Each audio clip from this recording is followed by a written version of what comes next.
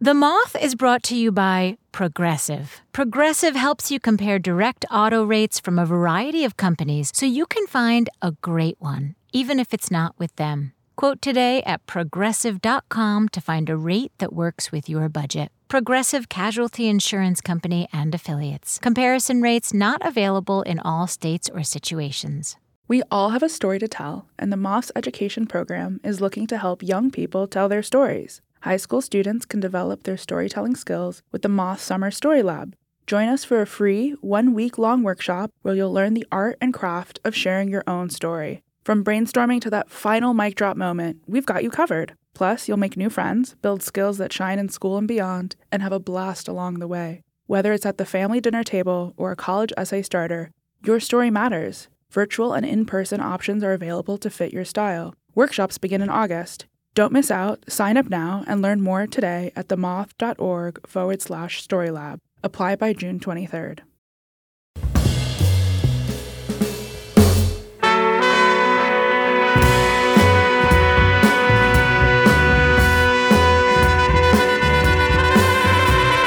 From PRX, this is the Moth Radio Hour. I'm your host, Suzanne Rust. You can try to escape it. You can try not to listen. But eventually, reality turns up the volume, and we are forced to face the music and come to terms with our stuff. I generally know what that means for me. You probably know what that means for you. And so do these 4 storytellers. Our first story is from EJR David, who told it at the Atwood Concert Hall in Anchorage, Alaska, where we partner with the Anchorage Concert Association. Here's EJ. I've always had a high tolerance for pain. I broke my left arm when I was a kid trying to skateboard, and I just tried to walk it off. I tore my ACL on my left knee playing basketball, but I still ran a couple of marathons and a couple of half marathons on it. In fact, one story that my mom often shares with me that exemplifies this tolerance for pain happened when I was just 3 years old. She said it was just an ordinary day. I wasn't complaining or crying. But that night, after we went to bed, I started convulsing. She checked me out, and she saw that my eyes were rolling up to the back of my head. She rushed me to the hospital, where the doctors told her that I was convulsing because I couldn't break out into a fever.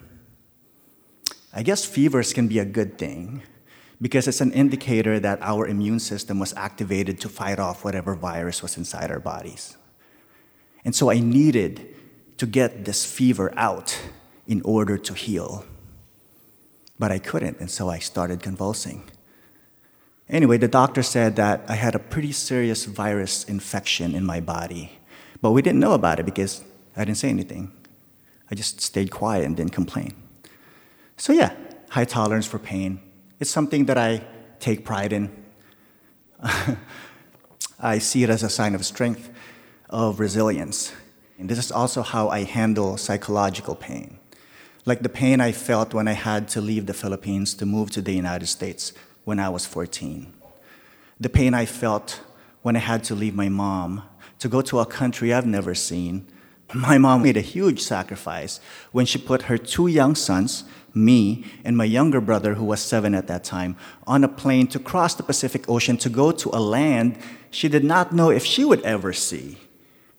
She was strong and didn't complain, and so I stayed strong and didn't complain. She believed life here was better, and so I believed life here was better. And those were my 2 core beliefs when I came into this country. For every racist experience I faced, for every insult, every slur, every spit, I was able to just keep quiet and keep going because I reminded myself that I'm strong and I can handle pain. For every anti-immigrant comment I heard, for every fucking Filipinos, you come here and take all the jobs, I heard, I was able to just keep quiet and keep going because I reminded myself that life here is better. Until one day, I was in college and I was going on this road trip with my girlfriend, who eventually would become my wife, and her sister. And the road trip required us to go through the United States-Canada border. And they said that we didn't need to bring our passports to go through the border. We just needed to bring our driver's licenses. But as a brown man, I couldn't take that risk. I have to always stay at least one step ahead of racism. And so I brought my passport with me anyway, just in case. When we got to the border, the officer looked at us, asked if we were U.S. citizens. We all said yes, and we showed him our driver's licenses. I was hoping that was going to be it. But then he looked at me and asked if I had any other document to prove my citizenship. And so I showed him my passport. And I thought that was going to be it, but still, it wasn't. The officer asked me to step out of the vehicle. He asked me if I've ever committed any crime. I said no. Then he followed that up with, "Are you sure? Are you sure you've never murdered anybody?" Now, I started getting worried at this point. But the question was so absurd that I realized this officer was messing with me. He was using his state-sanctioned authority to play this mean, insulting, dehumanizing power trip over me. And I wanted so badly to tell him off. But I didn't. I chose to stay silent. I thought to myself, don't do anything that will jeopardize our American dream. I just wanted to survive. Survive. You see, that incident at the border was different from all the other racism I've faced in the past because this time, the person messing with me had real, tangible power over me. He and the other officers could have just taken me somewhere and harmed me, and I wouldn't be able to do anything about it. I was concerned for my safety, for my life. So this time, I also stayed quiet because of fear. After that incident, my core beliefs began to crack. They began to unravel. I started asking myself if I was still being strong by not speaking up, by not standing up for myself, for my family, for my people, for our humanity. Or was I now simply giving people permission to treat me like shit? Time passed. I continued to keep my head down, kept quiet, just kept going. I graduated from college, got into grad school, got my PhD, got a job, got married. But those thoughts, those questions, those confusions, those doubts about my strength and about life in this country continued to linger inside me. Then one day, here in Alaska, it was summertime. We had out-of-state friends visiting us, and so we decided to take them camping. It was me, my wife, and our friends. We drove to our campsite, we set up our tents, we grilled some dinner, we sat around the fire, we laughed. It was a fun night. The next morning, I was the first one up, and I thought I'd be a good host and make coffee for everybody for when they woke up. As I was walking around our campsite looking for kindling, I started hearing this rustling noise from a bush about 10 feet away from me, like where you are. And so I looked over, and a bear walked out from behind the bush. And so I paused, and the bear paused, and we both looked at each other, and I sized it up.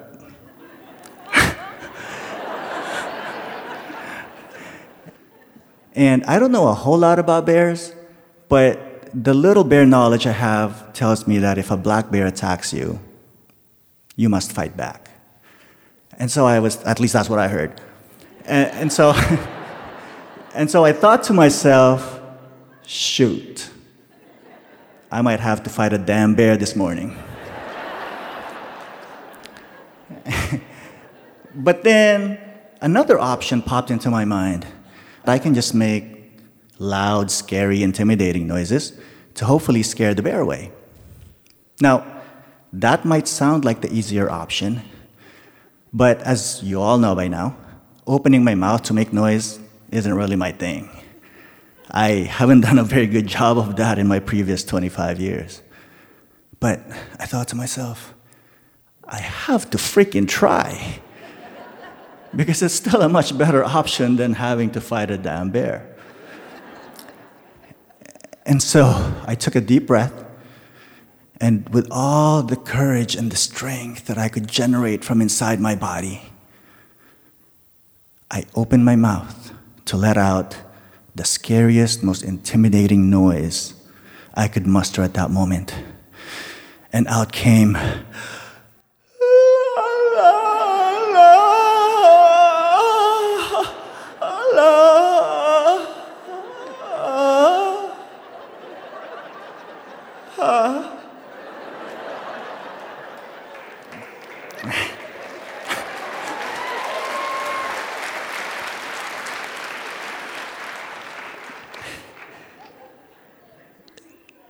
the bear just looked at me, probably confused. And I just stood there, shaking, stunned, shocked really at what my body chose to release.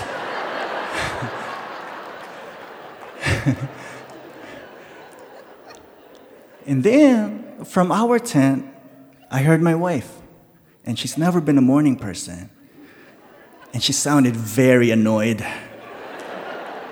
And she said, "Please be quiet, I'm still sleeping." And so I replied with, "I'm sorry about the noise, but please don't make any sudden movements. There's a bear outside."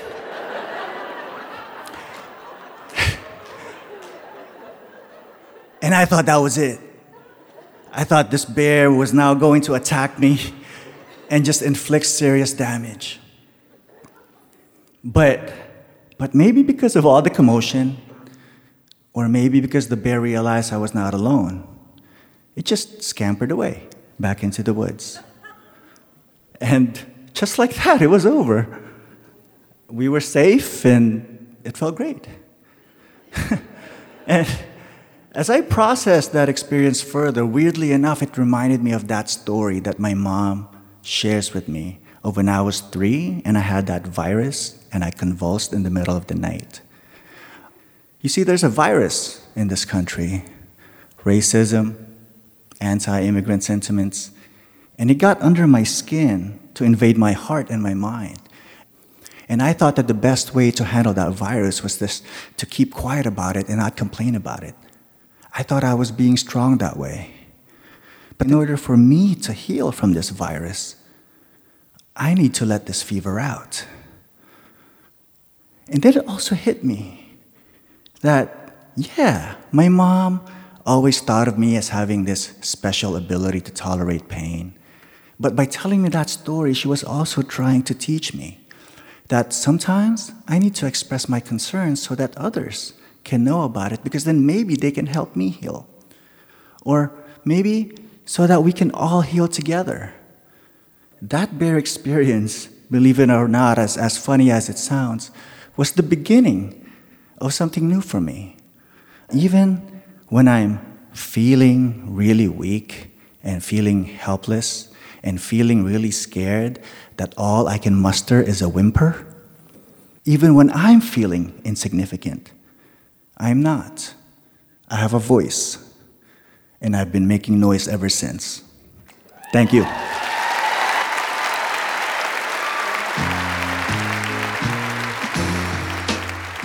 That was EJR David. EJ is a professor of psychology, author, and radio host who lives in Anchorage, Alaska with his wife and children. With his bear encounter behind him, I asked EJ how he was using his voice and being loud these days. He says that he sees himself as a scholar and activist who likes to support and amplify voices of historically oppressed communities. He's proud to say that getting into necessary trouble has been a regular part of his life. He hopes his story will inspire people to stand up and speak out. To see photos of EJ with his mother and brother, go to themoth.org.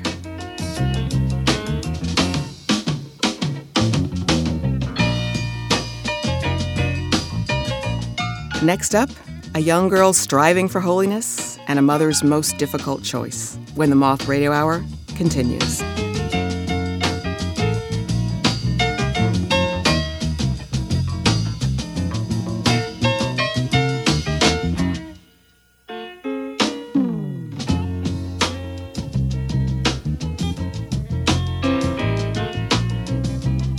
The Moth Radio Hour is produced by Atlantic Public Media in Woods Hole, Massachusetts, and presented by PRX.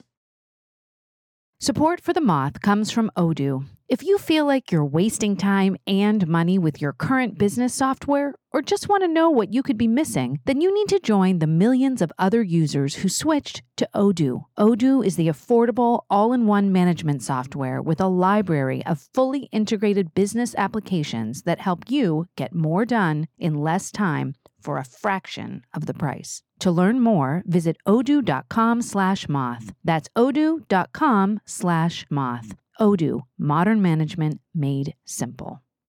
This is the Moth Radio Hour from PRX. I'm Suzanne Rust. This next story is about a little girl discovering the world of saints and sinners. Mary Furlong Coomer told it at a story slam in Louisville, Kentucky, where we partner with WFPL. Here's Mary. Hello, dear.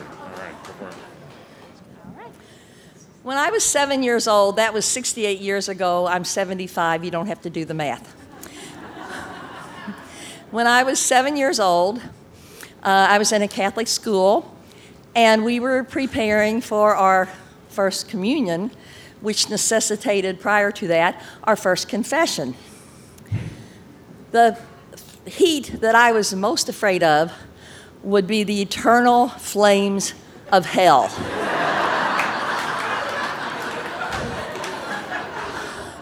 Already at age 7, they had put the fear of hell into me.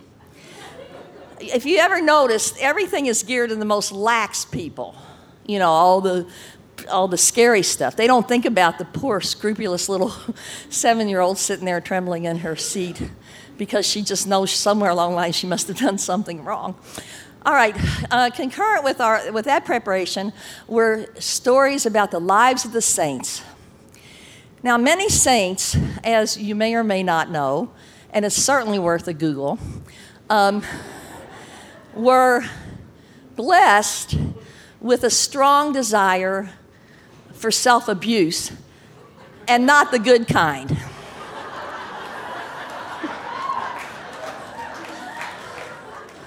So there was all manner of flagellation and crowns of thorns, and in the case of St. Rose of Lima, of whom our nuns were especially proud because she was this side of the Atlantic saint from Lima, Peru. So she, among other things, walked on broken glass as her penance. There were later stories about crowns of thorns. I'm not kidding. You should look this stuff up. It's insane. But anyway, she did this because she wanted to be close to our Lord and all his suffering. Now, this was pre-self-esteem days. You know, she goes back to the 1500s. But anyway, so we heard the stories of all the different saints, and then in order to confess properly, we were given a little book that had just like every sin you can imagine in the book. And we were supposed to study the book in order to prepare for our first confession. But I thought, oh my God, what if I miss something?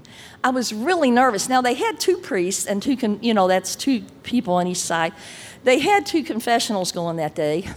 But I was so scared, I just took the book in with me. And I just figured I would be on the safe side if I just read every sin. And said, yes, I did it, or no, I didn't. Now, I had problem with some things I didn't understand, like what in the world was SODOMY?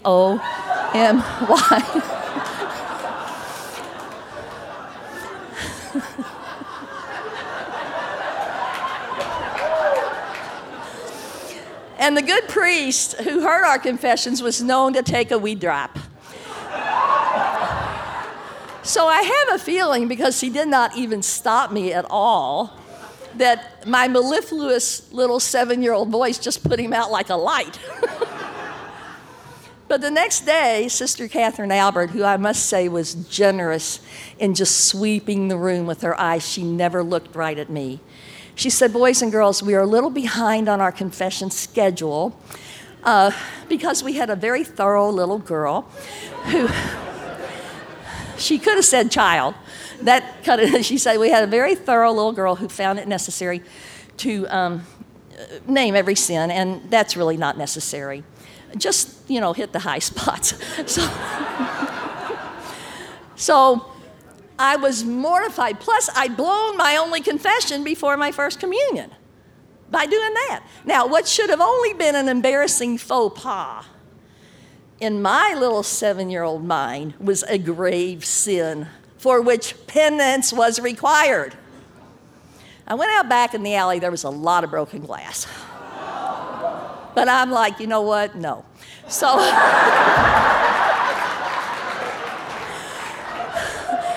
there are limits on sanctity. But I did go in the bathroom, and I did turn on the water. We had a very good hot water heater. I did turn on the hot water as hot as I could get it. I put the stopper in the sink, and I plunged my little hands into that hot, hot water, and I just held them there as long as I could.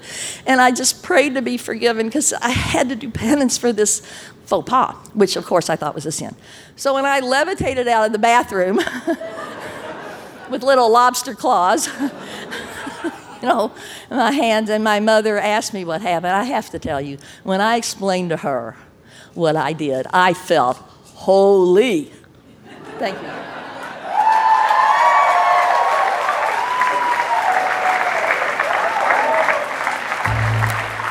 Mary Furlong Coomer is a fitness instructor for seniors at her local Y in Louisville, Kentucky, and her main hobby is dancing of every kind. Mary recently turned 80, and she likes to refer to it as Act 5, the final 20.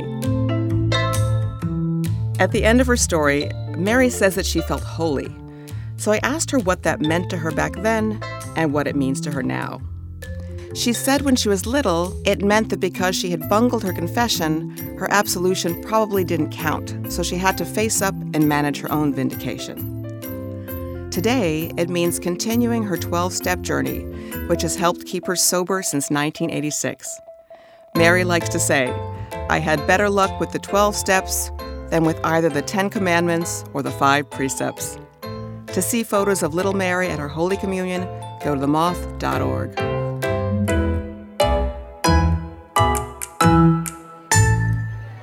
When survival is at stake, sometimes the most difficult and painful choices have to be made. We met our next storyteller, Karen Kibaara, in one of our global community workshops in Nairobi, Kenya, where she shared a story of surviving domestic abuse.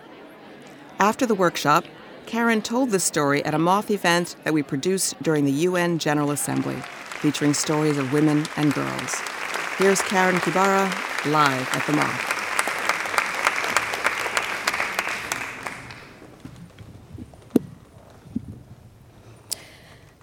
I was a good girl, and I did everything that my parents told me to.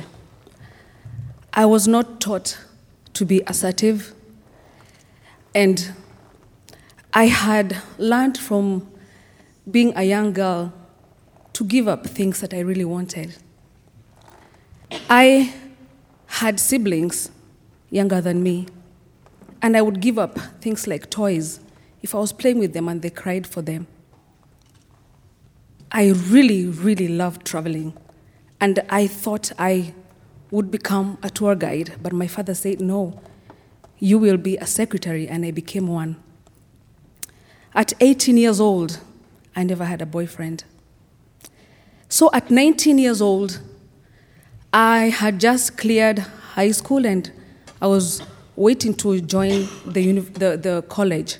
And my father called me. I was at home and said, Karen, cook good food. I'm bringing home a guest. That was the first time I met this man. He dressed to the nines. He looked good. And after they had the meal, he commended me and said, that was a good meal. And at 19 years old, I was feeling good, and I had shivers all over me. My mother ran a shop in our town. It's the same town where this man ran a very successful legal business. And in my mother's shop, we sold sodas and some cakes. And I would go to help her run the shop. And then I noticed that this man kept coming to the shop quite often.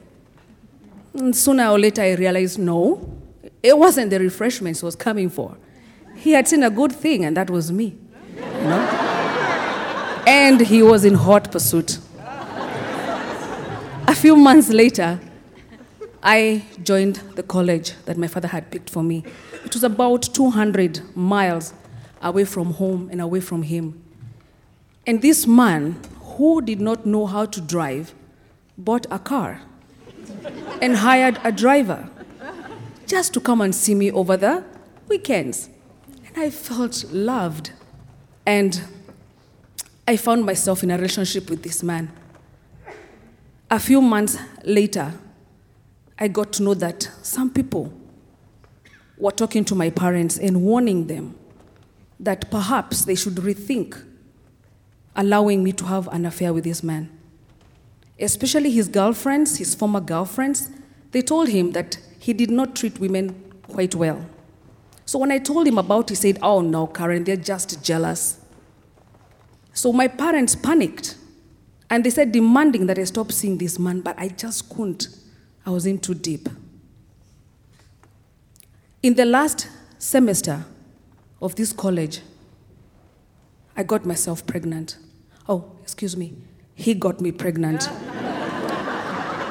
So I called him and told him of the news of what I had found out, and he said, "Don't worry, calm down, we'll talk about it." So after I finished college and I packed everything that I had, he came and picked me up, and he could drive at this time. On our way home, he said, "Karen, I hope you remember that you and I agreed that you're coming now to move in with me." And for a moment there, I was like, I don't remember us having that kind of a conversation. And I said, "No, you know, my mom is waiting for me. I got to go home." And he got so angry that he did not talk to me. But then along the way, I thought, how do I break this news to my father and to my mother and tell them that I was pregnant? So I thought probably it was not a very bad idea to move in with him, and so I did. About 6 months later, our son was born, and that's when things took a turn. This man that I thought loved me started coming home late drunk, and he would get angry at small things. The baby is crying too much at night. You are getting too fat. You are going to see your mother too much. The food did not taste as good as it used to. And I just couldn't understand what was going on. Now, on one of those days that he came home late, this time he came a little bit later, just about morning. I had spent the entire night crying, looking out through the window. We didn't have cell phones at that time, so I couldn't call him. So when he got into the house, I was like, "Hey, man, what's going on? Why are you coming home this late? Could you just tell me what's really happening?"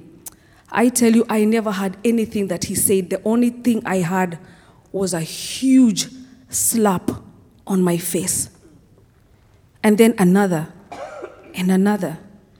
And I was so shocked. This was the first time he had slapped me. And I was so frightened, so I didn't talk much. In fact, I didn't speak anymore. Then he went to bed. Now, when he woke up, he came to me and said, "You see what you made me do to you? Had you just shut up, if you didn't ask those silly questions, I wouldn't have hit you. Why don't you just be as quiet?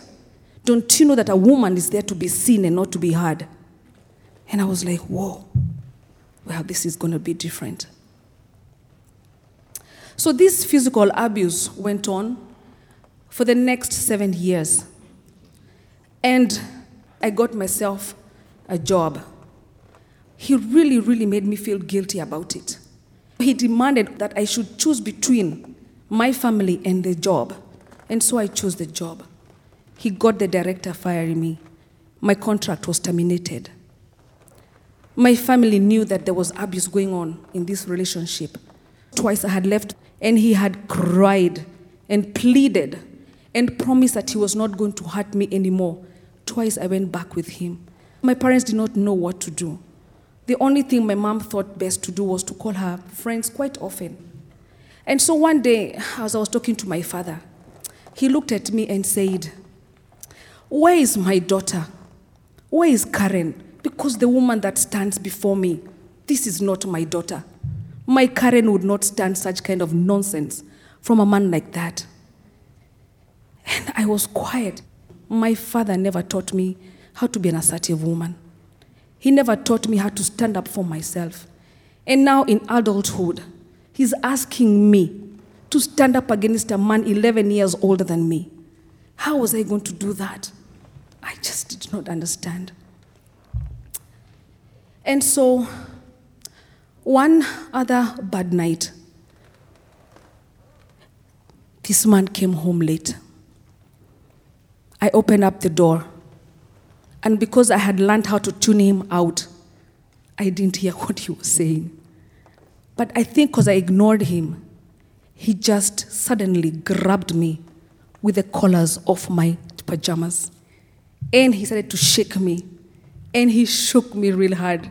And he asked me, "Karen, tell me, why do you feel invincible?" I had not heard that word before. I did not know what it meant. And then he said, "You know, I don't think you understand what I asked you. I asked you, why do you feel so invincible?"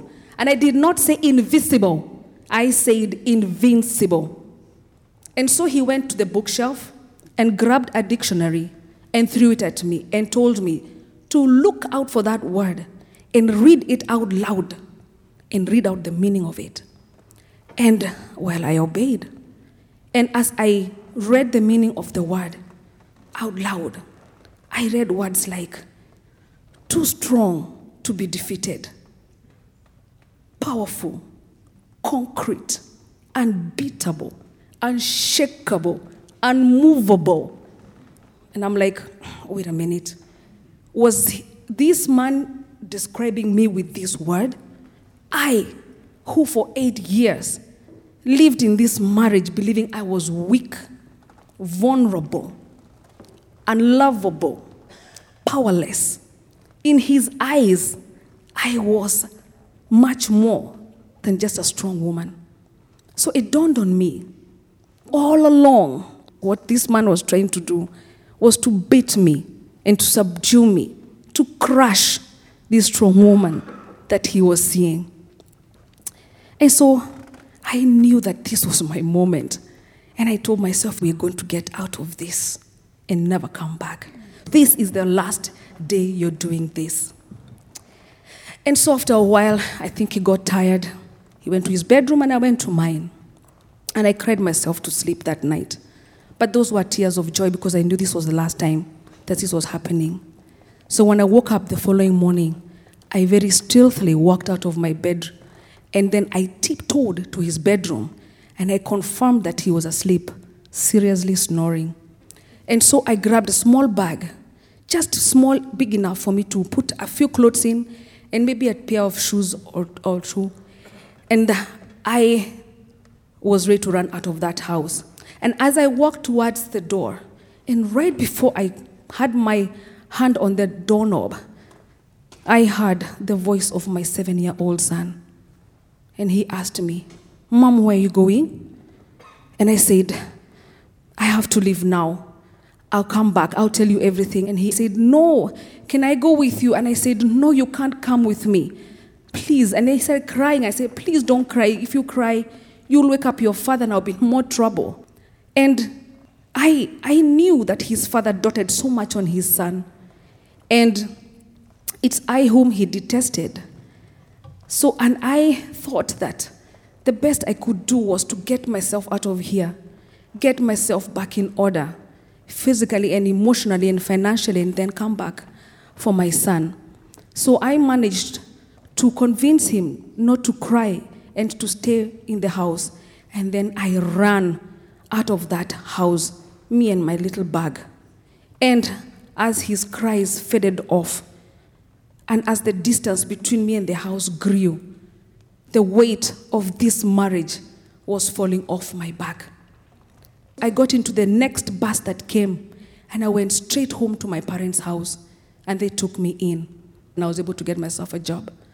In the years that followed, I was able to have a relationship with my son, and he's just about to finish university right now. And now I run my own kindergarten out of passion, and I also mentor and speak to young girls and women and helping them find their inner strength, their inner power, so that they can learn how to be assertive. And so here I am, Karen from Kenya, telling you the story of Karen the Invincible. Thank you.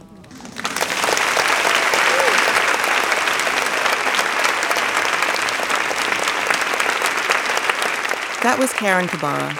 Karen lives in Washington State, where she is a case resources manager. She loves writing and a good road trip.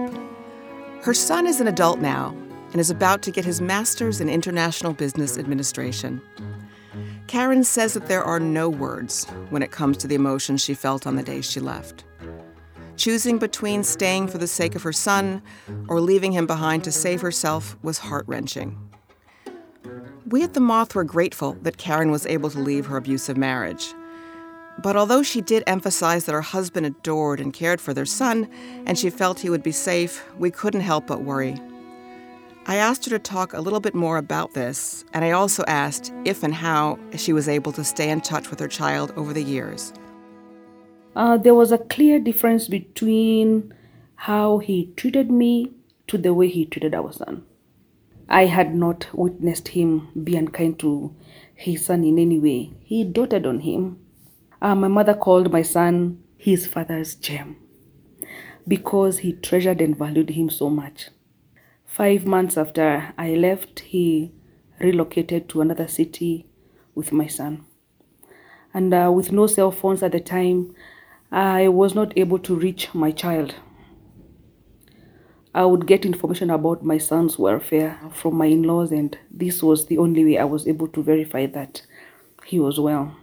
I contacted my son as soon as I was able, and that was after his father heeded to my plea to allow me to have access to him.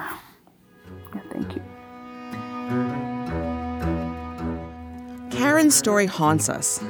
We can't help thinking of women like her all over the world who have to take extreme measures to protect themselves. To see photos of Karen and her son, go to themoth.org. Our final story will take us to Jamaica, where a little boy makes a special discovery in his local bookstore. That's when the Moth Radio Hour continues.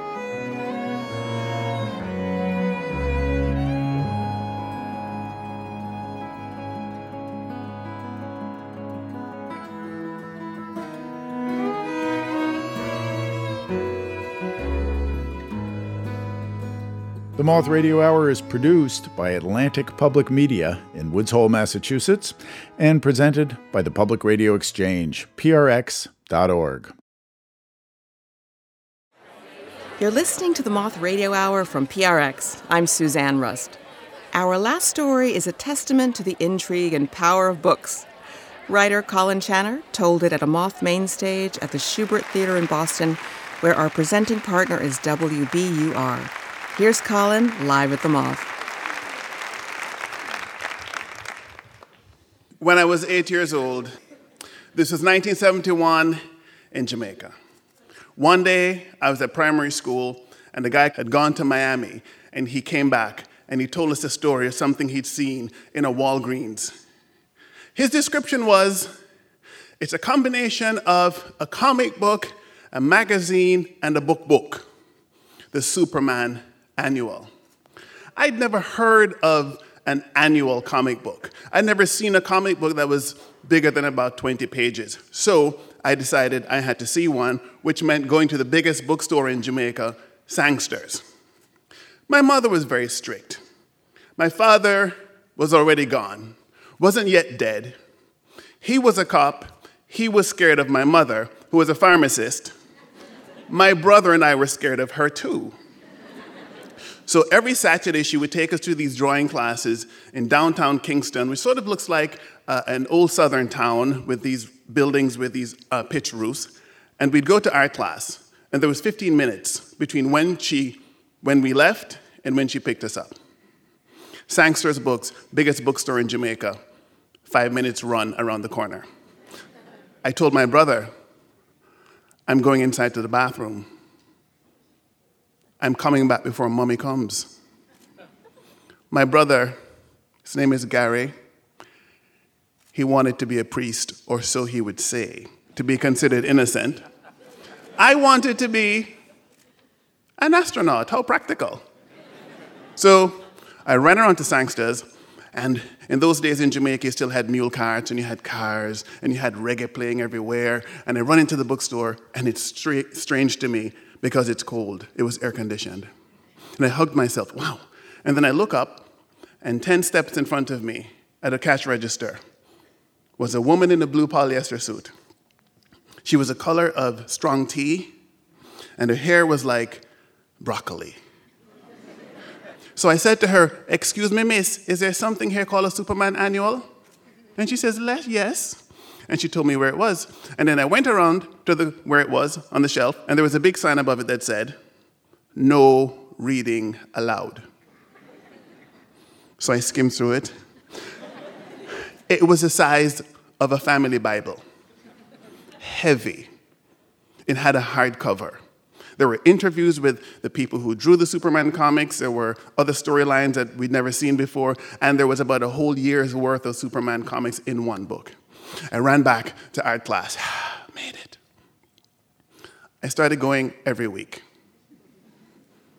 I became friendly with the cashier. I would go in, hi, and she'd go, hello, until she started sending a clerk to guard me while I read the Superman Annual under the no reading allowed sign. So one weekend, I didn't go to art class. I didn't get to see the Superman Annual, didn't get to see my lady friend. And I was thinking about her, about how nice she was, and how different she was from my mother. And then I started thinking about how nice she was. I felt obligated to be nice to her. And as I started feeling obligated to be nice to her, well, my 8-year-old mind started connecting something, which is, I want the book. If I ask my mother for the money to buy the book, she will say, no, I'm a single mother. But if I had a friend who worked in the store, then maybe I could get her to like me in a special way.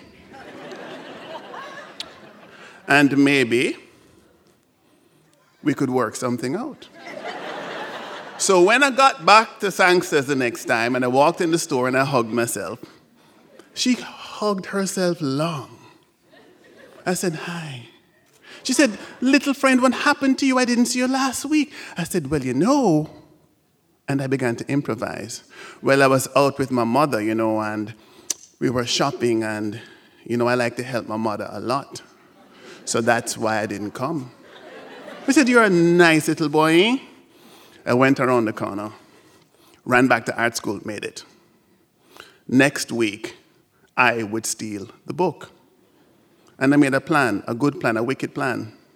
I used to like watching The Saint with Simon Templar. I used to like watching It Takes a Thief with Robert Wagner, Alexander Mundy. America made this. So I went in the store the next week, ran inside, did not hug myself. I just ran up to her and said, oh my God, you wouldn't believe what happened. I was out shopping with Mommy like last week, and the bag broke. You have a bag you could give me? And she said, little friend, of course. And gives me a bag. And I run out the front entrance, and I walk around the back way, coming through the back entrance, with the bag under my shirt, pull it out. The Superman Annual was there. Take it, drop it. Hulk Annual was there too. Spider-Man was there as well. And why should a superhero be alone? So I walked out, nice and easy. Perfect heist. Then I got back to art school, and my brother, the priest, was there. What you have in the bag? Now, when your brother is 12, and he wants to be a priest, and anything he says is believed, and you want to be an astronaut, and anything you say is otherworldly, you get defensive. So there was only one answer. None of your damn business. And he asked me again, and I said, none of your beeswax. And then my mother came. We got in the car. Blue Ford Escort. My brother says, Mommy, Colin have books from Sangsters. And my mother stops the car. She looks at me. Where you get money to buy books from? Well, it's not books, Mommy, it's comics. Well, where you get the money to buy the comics from? And I experienced early onset prepubescent amnesia because at 8, I couldn't remember. That time when Uncle Cody came and he gave me the money that time. You beg Uncle Cody for money. You're begging people money because you think you have no father. Why is it nobody ever believes me when I say anything? You thief the books. Now in Jamaica, you don't steal. You thief. And you don't thief. You thief. You thief the books?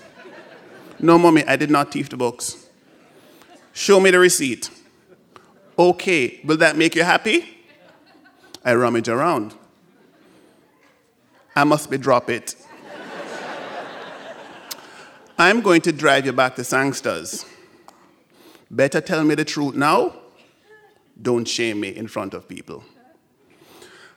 There was a simple calculus.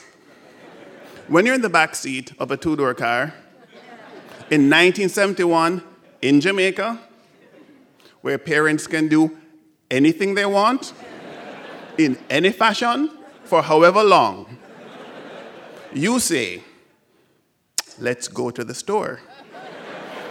Because in the store, you'll have witnesses who are not in the family. So we get there. My mother walks in. She does not hug herself. We come in, and my mother says, which cashier you buy it from? The amnesia. Again, I think it was, I can't remember. And I see my lady friend observing all this. And I am the fortunate son. That one, Mommy. We walk up to her.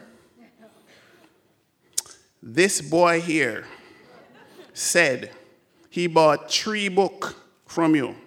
Superman, Spider-Man, and another one. You remember him buying anything from you? I looked at my lady friend. My lady friend looked at me. We had a connection.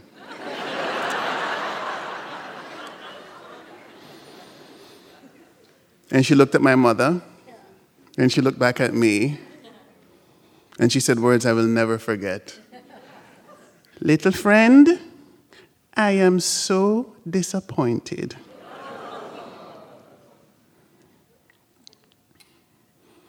And I learned the power of shame.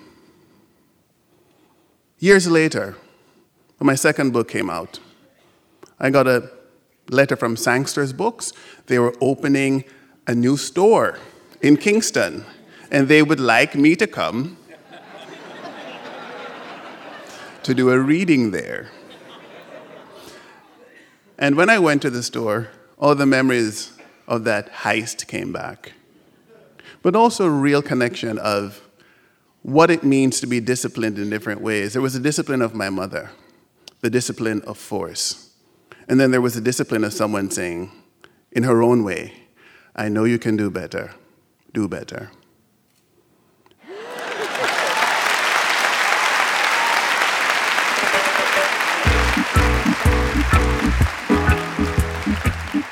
That was Colin Channer. Ooh, yeah. And you'll be happy to know that he is no longer a thief. Instead, he's a well-respected writer who teaches in the Department of Literary Arts at Brown University. Colin likes to say that he's a vegetarian. However, he will make an exception for a really good curry goat. I have a soft spot in my heart for Colin because I also have some Jamaican blood in me, thanks to my grandfather, Arthur Rust Sr., a product of Montego Bay and the best guy ever. I love Jamaica. And so I asked Colin what, if anything, he missed about the island. It's hard to miss Jamaica because it's so influential as a culture. It is everywhere. I learned storytelling in Jamaica. I learned reggae in Jamaica. And this music is one of the artistic touchstones of my life. What it does with finding the natural poetry in the everyday voice, for example, and how it brings together various moods and modes, comedy, tragedy, philosophy, history, politics, what we call slackness, the naughty stuff, and how it goes from the concrete to the surreal and mystical in quick shifts. And what is more Afrofuturist than dub music? All that manipulation of perception and time.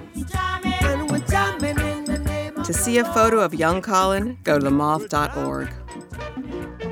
And we couldn't resist playing this classic Jamaican song that my grandfather used to sing to me when I was little. This one's for you, Papa. Yellow bird up a high tree. Well, that's it for this episode of the Moth Radio Hour. Thanks so much for listening. I hope you'll join us next time for more stories.